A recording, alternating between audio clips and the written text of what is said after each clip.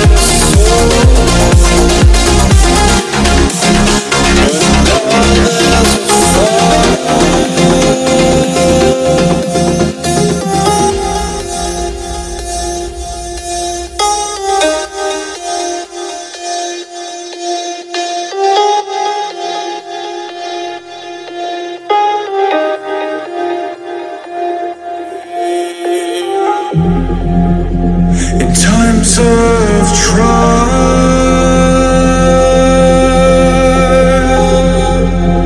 I feel so tired and so long,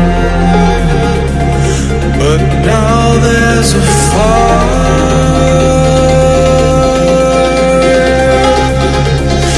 in place of this ash pile.